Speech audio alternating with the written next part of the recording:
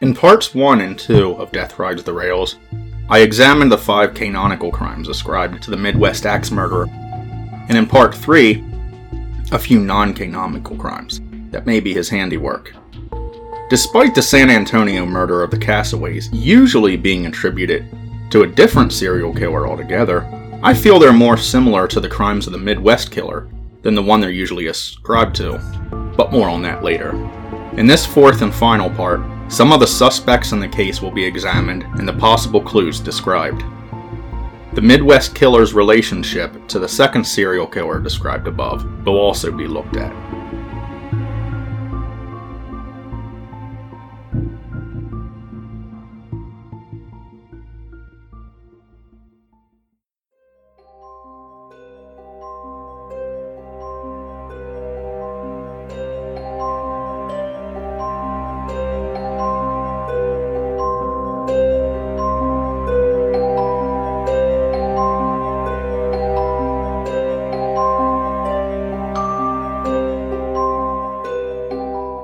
Arthur Machen once wrote that strange things are lost and forgotten in obscure corners of the newspaper.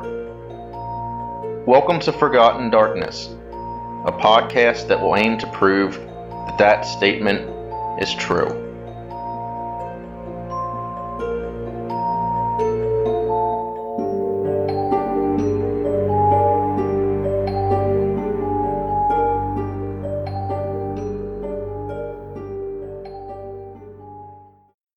As alluded to in the intro, the final part of this series is going to be a little bit less of a researched episode and more of a general opinion and summing up episode. I was recently on Project Archivist, and when I was on there, I discussed, among other things, why it is that Villisca remains the best known of these crimes and why the others remain obscure, although a connection between all the individual cases was always seen. The fact that the body count there is the largest likely has something to do with it. The investigation into Villisca was probably also the most thorough of any of the individual massacres, and in addition, most all of the leads in the Midwest Axe murders came from the investigation into that crime. What follows are some of the suppositions I've made about whoever it may have been who committed this series of crimes. So what do we know of this mystery man? Well, absolutely nothing, to be fair, although we can deduce quite a bit. So let's go over what we can deduce from commonalities between the crimes.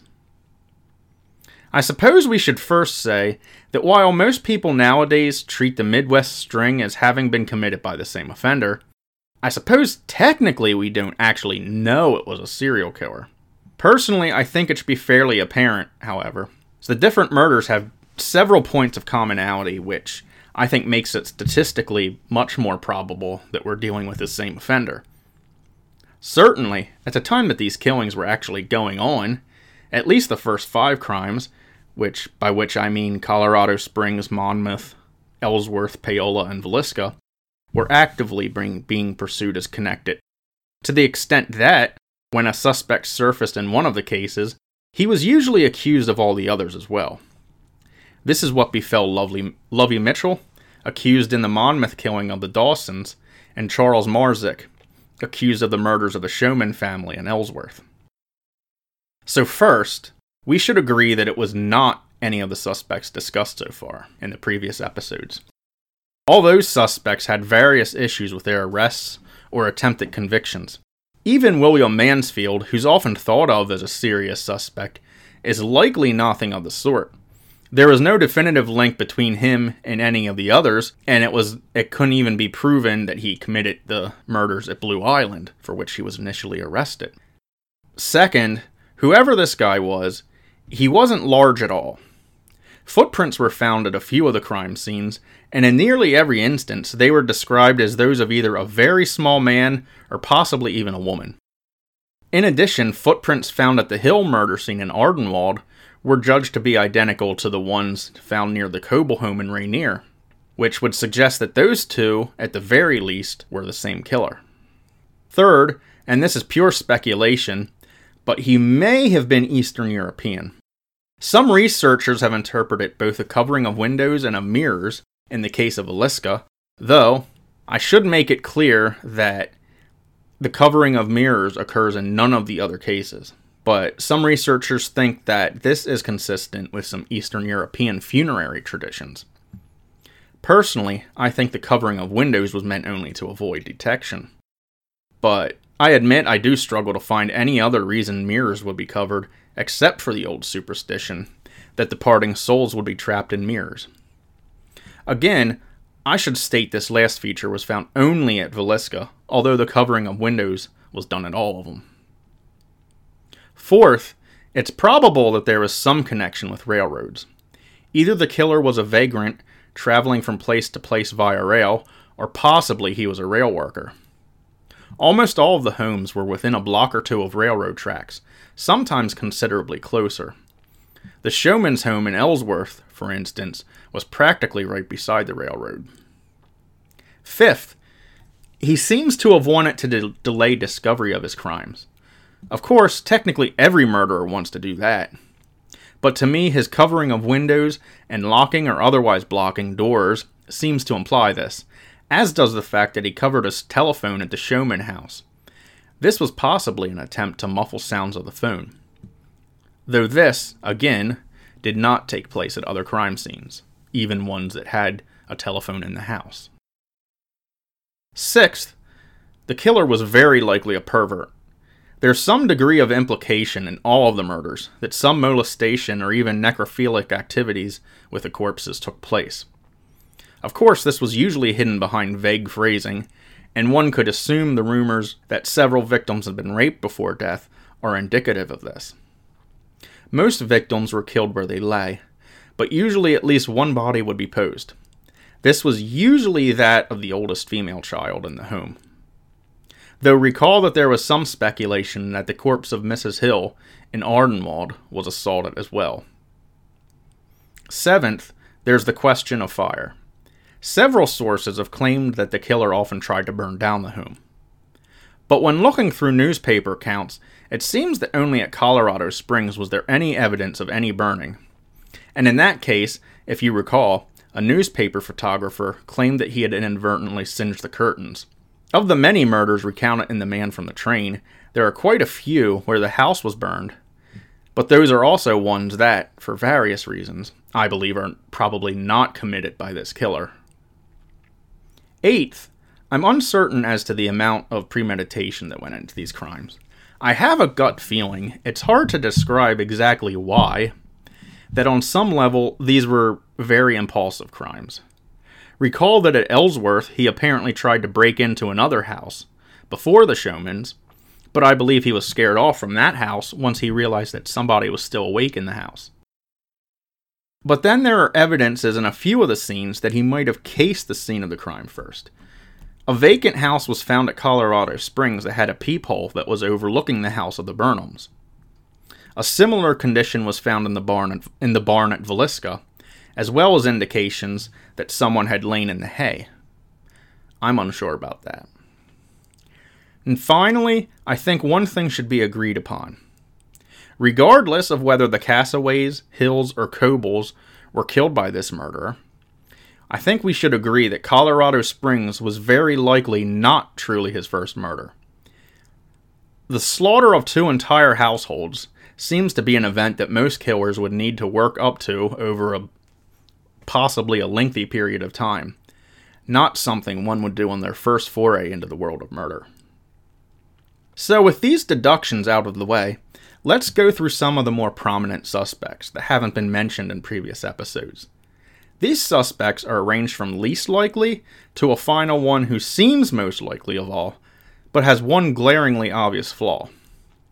First, and most surprisingly, even a connection to the 1892 murder of the Bordens in Fall River, Massachusetts, in which daughter Lizzie Borden was the most prominent suspect, was pursued.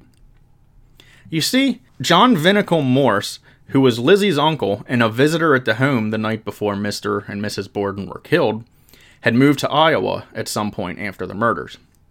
He was a brother of Mr. Borden's first wife, or Lizzie's actual mother, and he was a native of Massachusetts, but he had moved to the Midwest at some point, moving around various places in Minnesota and Illinois before settling in Iowa. At the time of the murders, he again was staying in Massachusetts, and then, as said, he returned to the Midwest at some point afterward. John Morse had been a suspect in the Borden case for a short time, and almost on a whim, investigators tried to track him down after the Villisca murders took place. However, when they arrived in Hastings, the town that he lived in, they were to find that he had died 3 months before. In 1917, Reverend J.J. Burris of Oklahoma testified before the grand jury that eventually exonerated Frank Jones from any involvement in the Villisca murders, that in 1913 he had been assigned to a church in Radersburg, Montana. While he was there, he attended to the bedside of a man who was dying of what was presumably advanced alcoholism. The man confessed to Reverend Burris that he had murdered 8 people in Villisca, Iowa, but begged that his confession be kept from the public, even from his own family, unless it could be used to help an innocent man. Unfortunately, perhaps conveniently, Burris couldn't recall what the name of the man actually was. He had originally written of the confession in a letter to Frank Jones, which was forwarded to the grand jury. Discussion with authorities in Montana revealed that, even though the story seemed rather conveniently unconfirmable, indeed Burris had been a minister at the Christ Church in Radersburg in 1913, which did lend it at least a bit of credibility. Another suspect came to light in the months following Villisca. In December 1912, Mrs. Mary J. Wilson, 82, and her daughter, Georgia Moore, who was 61, were slain in their home on Moores Boulevard in Columbia, Missouri. Georgia's son, Henry Lee Moore, a railroad employee, was also a resident at the home, and he arrived there around 8:15 a.m. on the morning of December 18th. He discovered his mother and grandmother both dead, bludgeoned with an axe. The axe was found discarded in a gorge near the house. It eventually transpired that Henry Lee Moore had actually arrived in Columbia on the afternoon of December 17th. I'm uncertain of the exact details, and they're honestly kind of irrelevant, but it was determined that Henry Lee Moore had murdered his mother and grandmother to obtain some money that his grandmother had made from selling a piece of property. M.W. McClaughry, a figure in the Villisca investigation, seized on the idea that Moore's crime was similar enough to the other Midwest axe murders, and suggested that he was responsible for the entire series. Except, well, it really wasn't. The murder had been done with an axe, and at least Henry's mother had been in bed when killed, but this was about the extent of any real similarity. Moore claimed that the blinds in the house were drawn, but none of the other primary accounts mentioned this, so who knows? At any rate, the entire string beginning with Colorado Springs was laid at Moore's feet. In prison, he supposedly confessed that he had, indeed, committed the other murders as well, but jailhouse confessions are notoriously unreliable. Henry Lee Moore, in my mind, was without doubt guilty of the Columbia slayings, but his guilt beyond that is pretty dubious. Another famous suspect, and one on whom many to this day lay the blame for Villisca, at least, was mentioned only briefly in Part 2. He seems to fit many of the deduced traits I mentioned earlier. Lynn George J. Kelly was an Englishman by birth. A small, unremarkable man, he stood only 5 feet 2 inches tall. He had his fair share of sexual quirks, to put it mildly. His wife was quoted as saying that they had never had normal sexual relations. Kelly was a visiting preacher at the Presbyterian Church in Villisca, which is where the service the Moore family had been attending shortly before they were killed was held. Although he traveled around to different churches quite a bit, Kelly was at this time not really even an actual minister. Though in his 40s, he was still attending a Nebraska seminary and making his rounds in the meantime. The night of the murders, in fact, he was staying at the home of Reverend Ewing, who was the actual minister of the Presbyterian Church, about a block away from the Moore house. By his own admission, he couldn't sleep that night, and he had gotten up to take a walk. He quickly gained a near obsessive interest in these killings that took place so near to where he was staying. He pretended he was a detective and attempted to insert himself into the investigation from an early stage. The first Burns detective who was assigned the case, C.W. Toby, took a blunt approach and told Kelly in no uncertain terms to butt out. But the Kirk detective, Thomas O'Leary, indulged Kelly because he thought that he might be involved with the crime and trying to gain some kind of advantage in this situation. But any real connection between him and the Villisca murders, and, in the minds of many, the entire string of Midwest Axe murders, didn't surface for a few years after they occurred. In the fall of 1913, Kelly was dismissed from the seminary and decided to try becoming a writer. I've heard no word on exactly what precipitated his removal from the seminary. He placed an ad in the Omaha World Herald stating that he was seeking, quote, a girl stenographer typewriter wanted by gentlemen for literary and artistic work on problem novel, high class, for publication in East. Spare time work, some can be done at home, some at employers. Must be interested in literature and fine arts. Well educated. Confidential work. Must be willing to pose as model for book pictures, as required by artists. Strictly honorable dealings. Liberal pay to right party. Reply confidentially to 0680 World Herald. What followed immediately afterwards is a matter described differently in different accounts. According to some, Kelly's ad was answered by Jessamine Hodgson, who was a woman in her 30s, while others still claim that his ad was answered by Jessamine Hodgson, but claim that she was only 16. Whatever the case, Kelly's letter in response began as follows. This is Friday morning, January 2nd. I received your letter this morning, and I am hurrying to reply at once. This letter is strictly and mutually secret and confidential. Kelly's letter has never actually been publicly released in its entirety, since, as the grand jury later ruled, quote, said letter was obscene, lewd, lascivious, and filthy, and was so obscene, lewd, lascivious, and filthy, as to be offensive to this honorable court, and improper to be spread upon the record thereof. We also know the conclusion of the letter, however. I am a favorite with everyone, especially with the girls. They like me, they trust me, and I have never wronged one yet. Lynn George J. Kelly. Reply quickly and freely. Replies treated secret. That above sentence sounds like the exact type of thing someone who had wronged a female would say. But, in any case, whatever her age might have been, Miss Hodgson of Council Bluffs, Iowa, was apparently less than reassured by the 4-page letter written back to her. She went to her minister with the letter, and the minister in turn contacted a deputy U.S. Marshal named W.A. Groneweg. The two worked out a plan in which Jessamine would pen a reply to Kelly's letter, which Reverend Jones and Groneweg would edit. This letter is also not in existence, or at least has not been released. A few weeks later, another response from Kelly was received. This letter, penned on January 23, 1914, began, Please, Jessamine, treat this and all our other communications as strictly secret. I faithfully promise you I shall never utter a word about your correspondence or your relations with me. Our relations together of work and pleasure shall be kept a secret with me forever. I want you to be faithful to me, Jessamine. Never breathe one word of what we do together alone. Like the previous letter, the grand jury, later investigating the letters, censored much of the content, only the opening and closing being released. It ended with, When you write, just tell me you will be willing to pose in the nude or perfectly bare. Then you can also address me as Dear Lynn, as we have begun to be friends, and sign Jessamine at the end. Nothing but the very best kindnesses await you.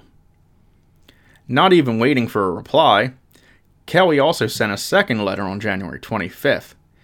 He pressed Jessamine for a photo and urged her to visit him, going on to presume that a relationship, presumably romantic, would develop between himself and his correspondent. But no reply or photograph was ever forthcoming. 5 days later, on January 30th, Kelly was arrested by another deputy U.S. Marshal, Walter McQueen.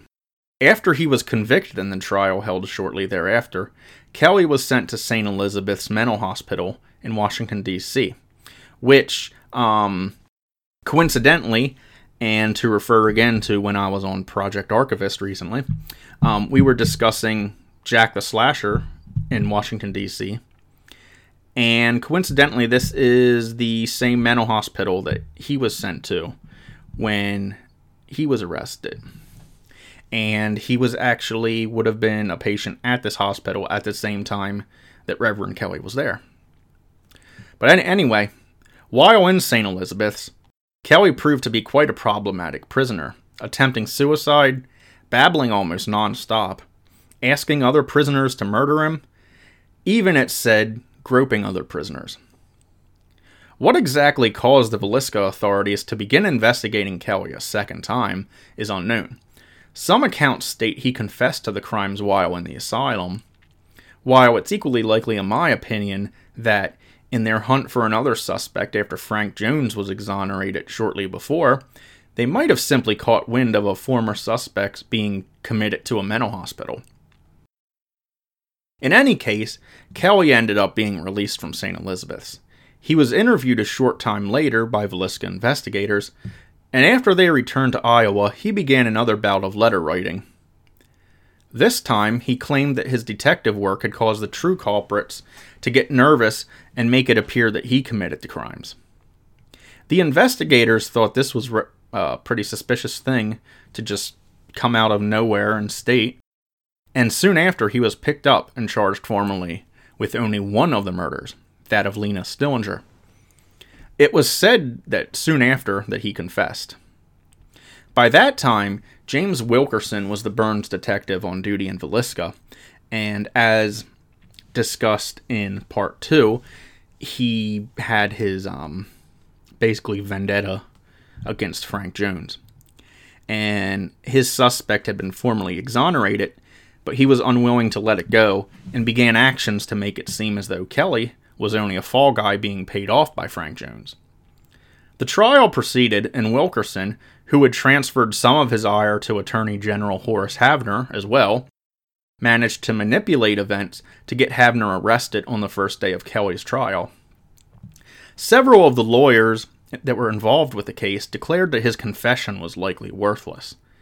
In one instance, Kelly had also confessed to sinking the Lusitania, and attorney William Mitchell said it was apparent that he would confess to almost anything.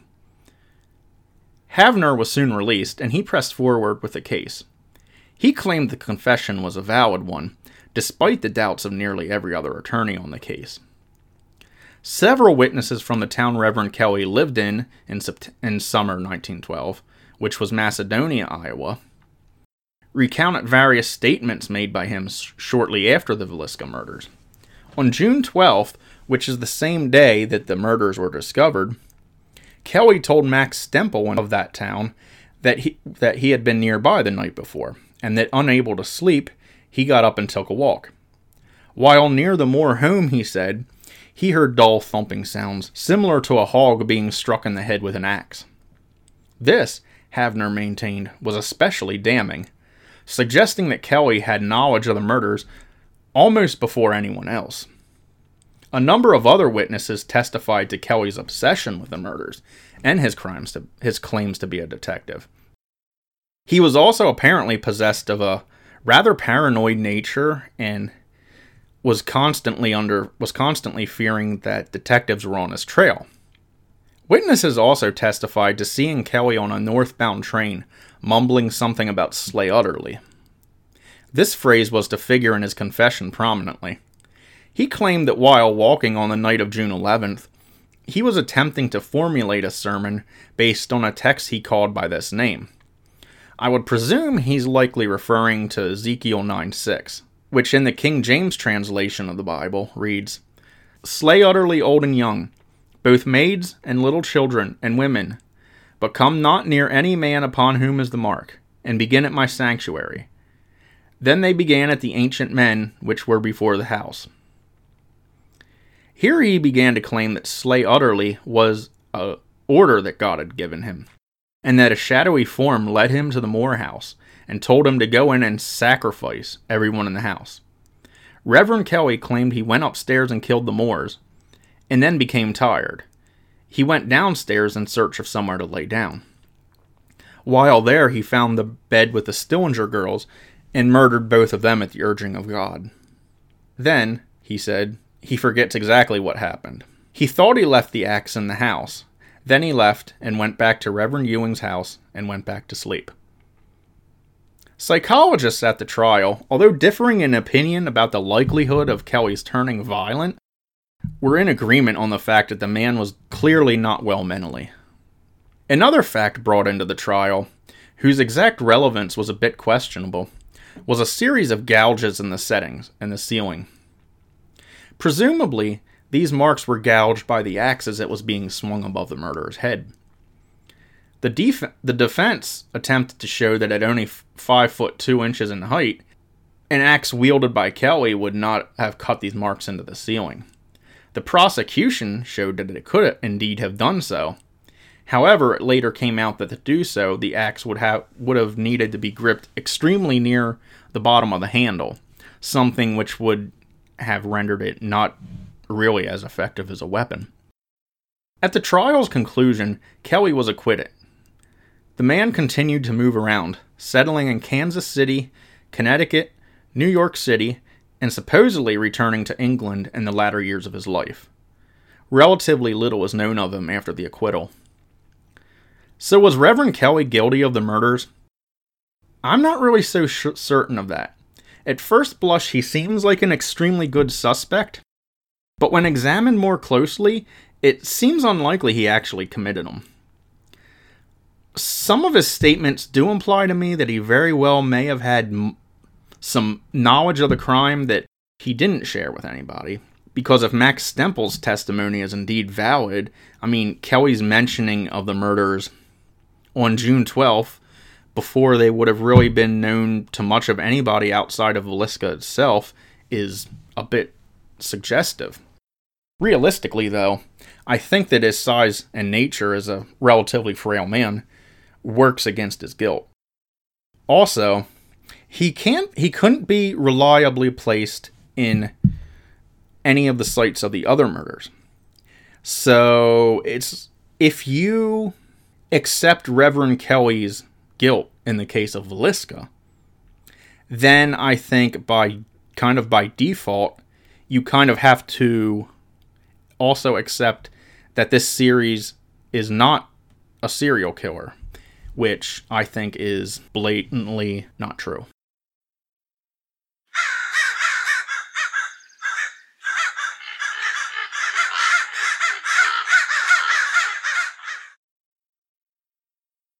Two letters were received by Mayor Maynard L. Meek and Town Marshal Morris Merritt, both of Ellsworth, Kansas, shortly after the murder of the Will Showman family there in October 1911.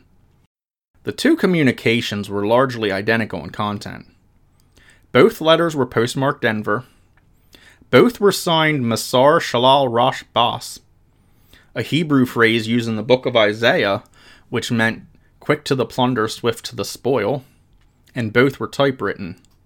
The time of writing was dated at midnight, October 12th, but they were not mailed until the morning of October 16th, roughly 4 hours before the bodies of the Showmans were discovered.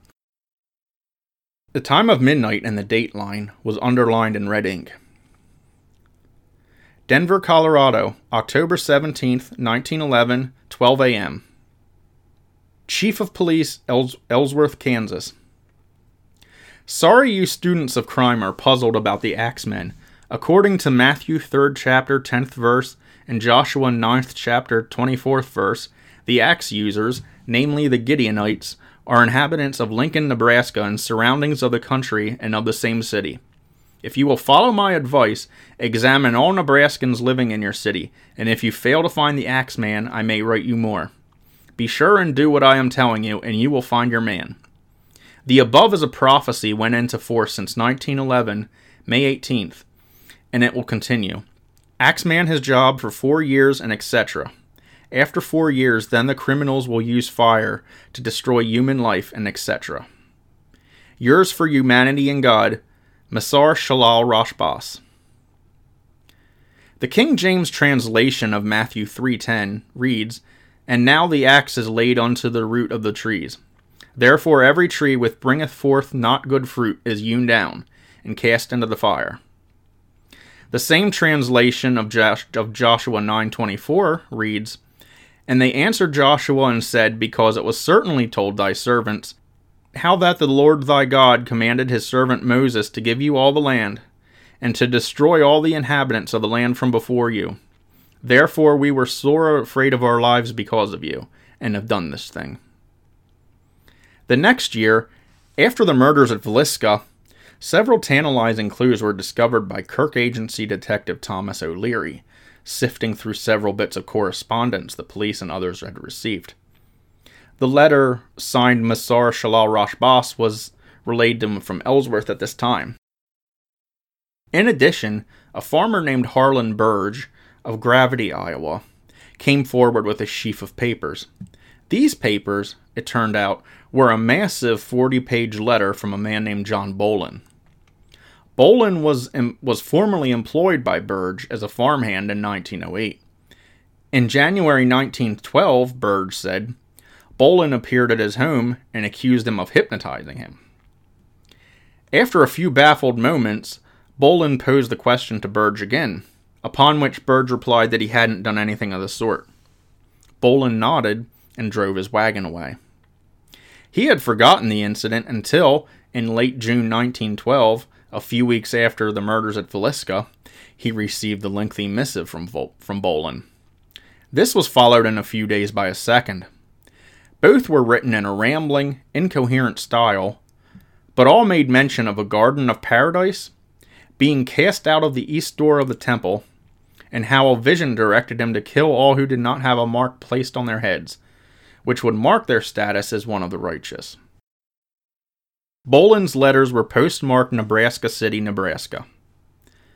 Bolin was tracked down in St. Joseph, Iowa, and arrested, though he was released when he proved that he had been in the town of Hamburg the night of the murders. Another mysterious letter, postmarked Kansas, was received in the days following the Villisca slaughter. It is usually referred to as the Whirlwinds of Ezekiel letter. Similarly to the one received in Ellsworth a few months before, it was typewritten, and certain words were underlined in red ink. These words were "show man," to believe to refer to the surname of the Ellsworth victims, and the word "more" toward the letter's end. And given the apparent meaning of the first underlined phrase, it was theorized that this was the reference to the name of the family in Villisca. The letter read, "Will you people of Villisca hear me? A man by wrong may be real, may be imaginary. In either case, poverty does deny him the law. May he avenge himself in this upon a society. I am the mystery of life. Death is upon earth errata. If you will listen to the voice in my words, you will find me. Is there evil in a city, and God hath not done it? Thou art my battle axe, weapon of war, for with thee will I break in pieces a nation, nay, shun, as if the axe should shake against them that lift it up. A postal mailed in Denver the hour of sacrifice miles away. We, the people of America, sacrifice thousands for money every year. Our victims for the root of evil begin in the mother's womb and end in helpless old age. The neighborhood, the press where these killings take place, seldom record or even take note of the root. God will find the root, for God will show man. Also now, therefore, the axe is laid unto the root of the tree of murder. It is murder without money incentive that excites us. Are those in murder without money behind it necessarily insane? Does not God understand truth? Is God an intelligent being, or less intelligent, O man, than you? The whirlwinds of Ezekiel, Babylon. Blessed art thou, Villisca. God's hand hath touched thee, as Christ murdered upon the cross of the world, head down, then on the cross of nation. Blessed art thou, for God hath chosen thee from the midst of thy sisters. It is only more, for the errata is still in you. Sweet babes bear the shakings of a nation's sacrifice of heaven. Several things are apparent from this letter, in my view. First, that this and the Ellsworth letter are written by the same hand. I think the similarity in the way they're written, typewritten with red ink annotations, as well as the reference to the root of the tree, which seems to be alluding to the same biblical verse, Matthew 3:10, as the previous one, suggests this strongly.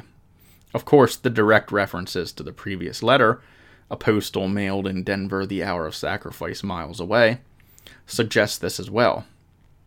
Second, it suggests that, at the very least, the Ellsworth and Villisca crimes were committed by the same hand. Some of the misspellings are interesting. Both Mystery of Life and Nation are spelled in a bizarre way. I'll probably write these out in the show notes as they appear in this, because as I'm reading it, it's hard to get a handle on how exactly they were written. Another bizarre feature is the word ereta, inserted in the text almost randomly. Eret is a surname, and it's also occasionally used as a first name as well. But given the letter's overall religious tone, it's likely a reference to the German word erretten, which appears quite commonly in German editions of the Bible. It means to deliver, rescue, or save. I wonder how certain it was that John Bowen had written those letters for which he was arrested. The killing of people who did not bear a certain mark in those, as well as the Whirlwind's letters' references to Ezekiel, conjure up parallels to the alleged confession of Reverend Kelly. Part of me almost wonders whether Kelly could be the author of these letters. The Mahar Shalal Rosh Bas letter seems to imply strongly that the author of the letter is not the one who actually committed the murder. Finally, we come to the final thing I wanted to bring up, to which I alluded in the introduction. The matter of the second serial killer. From November 12, 1909 until about 3 years later in November 1912, a very similar series of murders were taking place in Texas, Louisiana, and Mississippi. These too were axe murders, and usually family annihilations, similar to the Midwest slangs. Unlike those, the Southern murders were exclusively of blacks and or mixed-race individuals. Because of their race and location, the murder of the Castaways in San Antonio is often ascribed to this Southern killer. Although, as I said, the circumstances and the exact details of the murder make it far more likely that it was actually the work of the Midwest killer. The Southern killings, aside from the Castaway murder, were definitively not the work of the same person. Victims were attacked while awake, the bodies were not covered, usually, nor were the blinds drawn or otherwise darkened.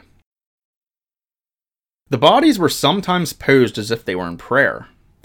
They were sometimes stabbed or shot in addition to their axe wounds. Initially, a man named Raymond Barnabé was picked up for the murders of Alexander and Mamie Andrus, as well as their children Joaquin and Agnes, in Lafayette, Louisiana. Raymond's girlfriend Dina Porter, as well as his children Clementine and Zephyrin, all testified to his violent nature. Raymond ended up being convicted in October 1911. But though the killer was, presumably, in jail, the murders continued. On November 26, 1911, the family of Norbert and Azima Randall were killed, again in Lafayette. Another daughter who had survived came home at about 7 in the morning to find the rest of her family dead. Standing on the porch of a neighboring home stood a woman watching the fleeing girl. Within hours, the police would investigate this watcher and make an arrest after clothes drenched in blood were found inside a room in the house, whose knob was also stained with blood. The watcher was Clementine Barnabé, the girl whose testimony had helped convict her father a month before. So she was jailed too. And predictably, there was another murder, this one in Crowley, Louisiana. So Zephyrin Barnabé was picked up on no real evidence. I'd actually argue that Raymond was also being held on no real evidence. And again, there was another murder, now in Lake Charles, Louisiana. Felix Broussard and his wife, as well as their 3 children, were killed. Messages were scrawled in pencil on the inside of a kitchen door in the house. They read, "Human 5," and what is usually described as a Bible verse, "When he maketh inquisition for blood, he forgetteth not the humble." This was actually not a Bible verse, but a quotation from Uncle Tom's Cabin, which was misquoting from Psalms 9:12. The murders continued.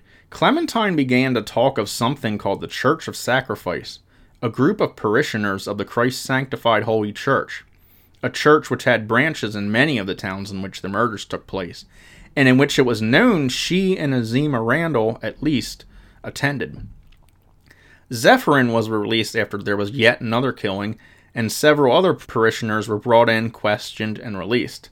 Eventually, the murders ground to a halt, and Raymond also was released. Clementine remained in prison, and was finally released in the 1920s.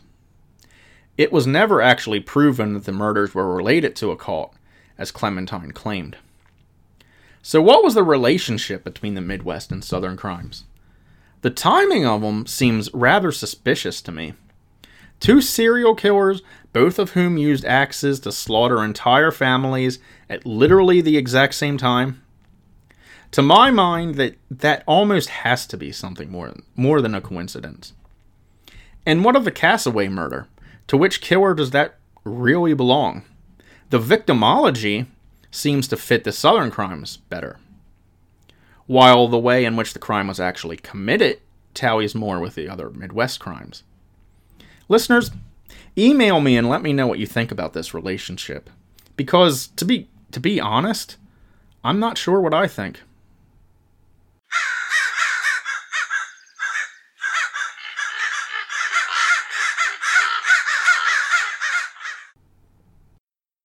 And that's the end of this episode.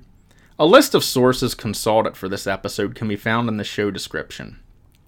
If you have a question, a comment, or know a lesser-known story that you'd like to see covered, leave a comment on the podcast page, post it to our Facebook page at Forgotten Darkness Podcast, or send it to our email at forgottendarkness77@gmail.com. We're also on Twitter at Forgotten Darkness Podcast. And so until next time, this is Andrew, signing off.